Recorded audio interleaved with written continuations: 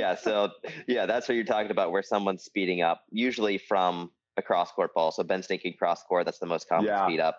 And it should be said that everything about my doubles pickleball game in men's was designed to complement Ben from the very start. Because Smart.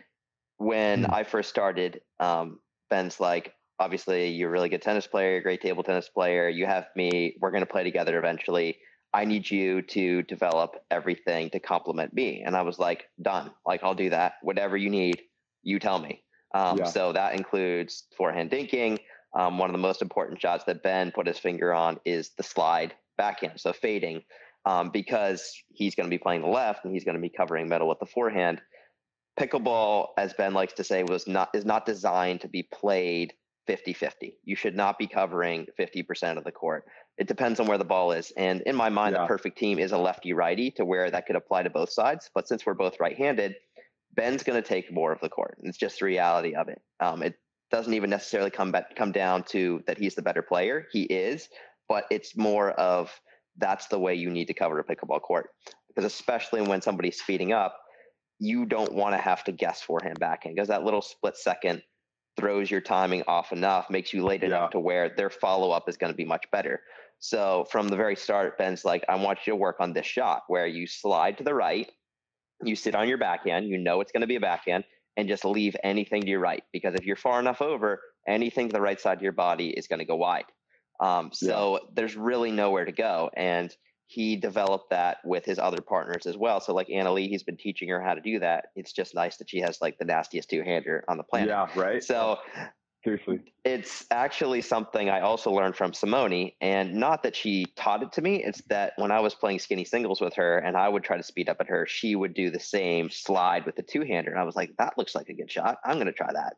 And I kind of combined that with the one-hander that Ben taught me. And of course, playing with Ben, you get a lot of opportunities to hit it. And it's really just about shifting your body out of the way so that it's not a target. And the target zone is on a side that you know it's going to be on, namely the backhand, because the backhand just covers so much area. And it really just presents no open court to the opponent. If Ben keeps the dink low enough and they're trying to force a speed up, I've got my corner covered with all backhand. So good luck trying to get it through. And if you go middle, Ben's sitting there in the forehand. And the whole idea of that is designed to wind up to Ben's forehand, whether it's the first ball or the second ball. So in an ideal world, I hit a clean winner on it if they speed up at me. But a lot of times the guys with good hands will get the next one back. But then the reply will go directly into the jaws of Ben's forehand, which is where we want the ball to go. And then it's good night. And that's exactly where we want to live. And if you want to try to roll the dice and go through the middle to Ben's forehand, good luck with that as well. So I feel like our slide system, is one of the hardest to beat. And it's not that I'm the world's best counterpuncher, but if you give me a backhand and I tee it up and we have Ben sitting there in the middle, it's a tough proposition. It's definitely one of the harder systems to beat in the game, I feel like. And I'm glad that we started out by practicing that. It's basically like a Michael Jackson moonwalk with a sick backhand finish. I mean, that's what it looks like to me. Yeah, you just flow out of the way and counter. Dude, it's so sick. I love that, how you talk about the ownership of Ben taking the middle too, because it's the same in our game. It's like if a guy's jump serving me and I got the tailwind, like there's a crosswind in my corner, we call it like the hot corner, right?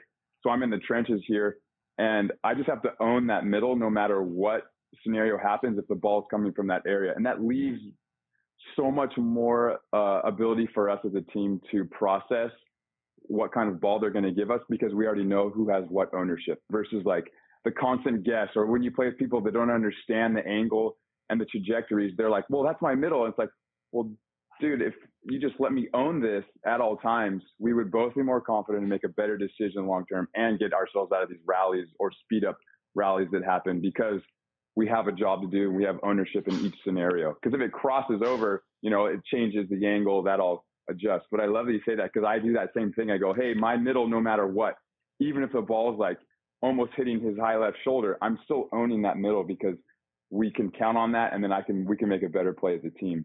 It's cool to have people understand that a little bit better, even just through pickleball. Like, no, it's not like a 50-50 game. We got to adjust and move, and there should be ownership with that left sider being a right-hander for sure. Like, it's like a 70-30. Oh yeah, that's so interesting. The parallels that apply on that as well.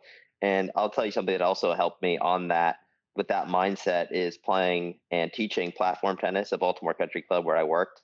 So I taught and played that for 3 years, and it's exactly the same size as a pickleball court.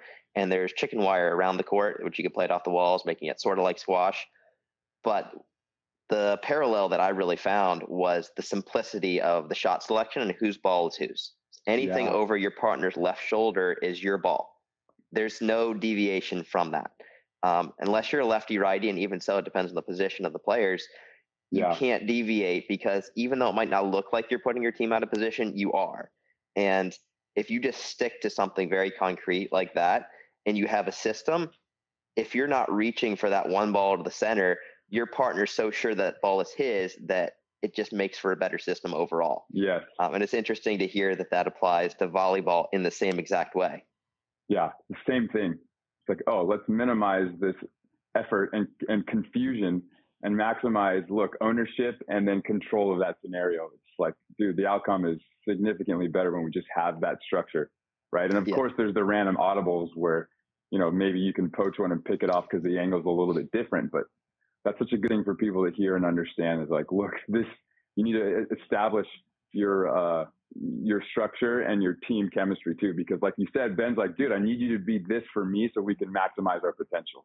I think that's something that I've done too with every partner. Some guys like, I'm better at the right side. I'm like, sweet, dude, I play both and I'm not scared. I'll go over to the left, and I'll deal with the left side. Or this guy's like, dude, I'm really confident on the right. All right, I'll go over on the right. And I think being able to systemize that for your partner and elevate together, that's so huge. So it's cool that you guys train that way, like specifically, because we do the same thing. It's so cool. Yep. And definitely something where you don't want indecision. And if you remove that entirely, I feel like that's part of the reason why Ben and I play so well together is we know whose ball's whose at all times. And when he plays with other partners, once in a while you'll see, it doesn't happen often because they're great players, but sometimes they take a ball that he wants. And I feel like I do a pretty good job of getting out of the way, which is part of the system. And it's not, again, because I'm that much worse. It's because we have a system and we don't deviate from it. That's so rad. It's cool because, sorry, Thomas, I'm feeling it right now. The first time I played with like a really elite, like I played a few Olympians, like coming through the ranks, and they would kind of be like, oh, here's the young kid with the energy, and he's bringing all the fire, and they would pick me up and bring me into the main draw.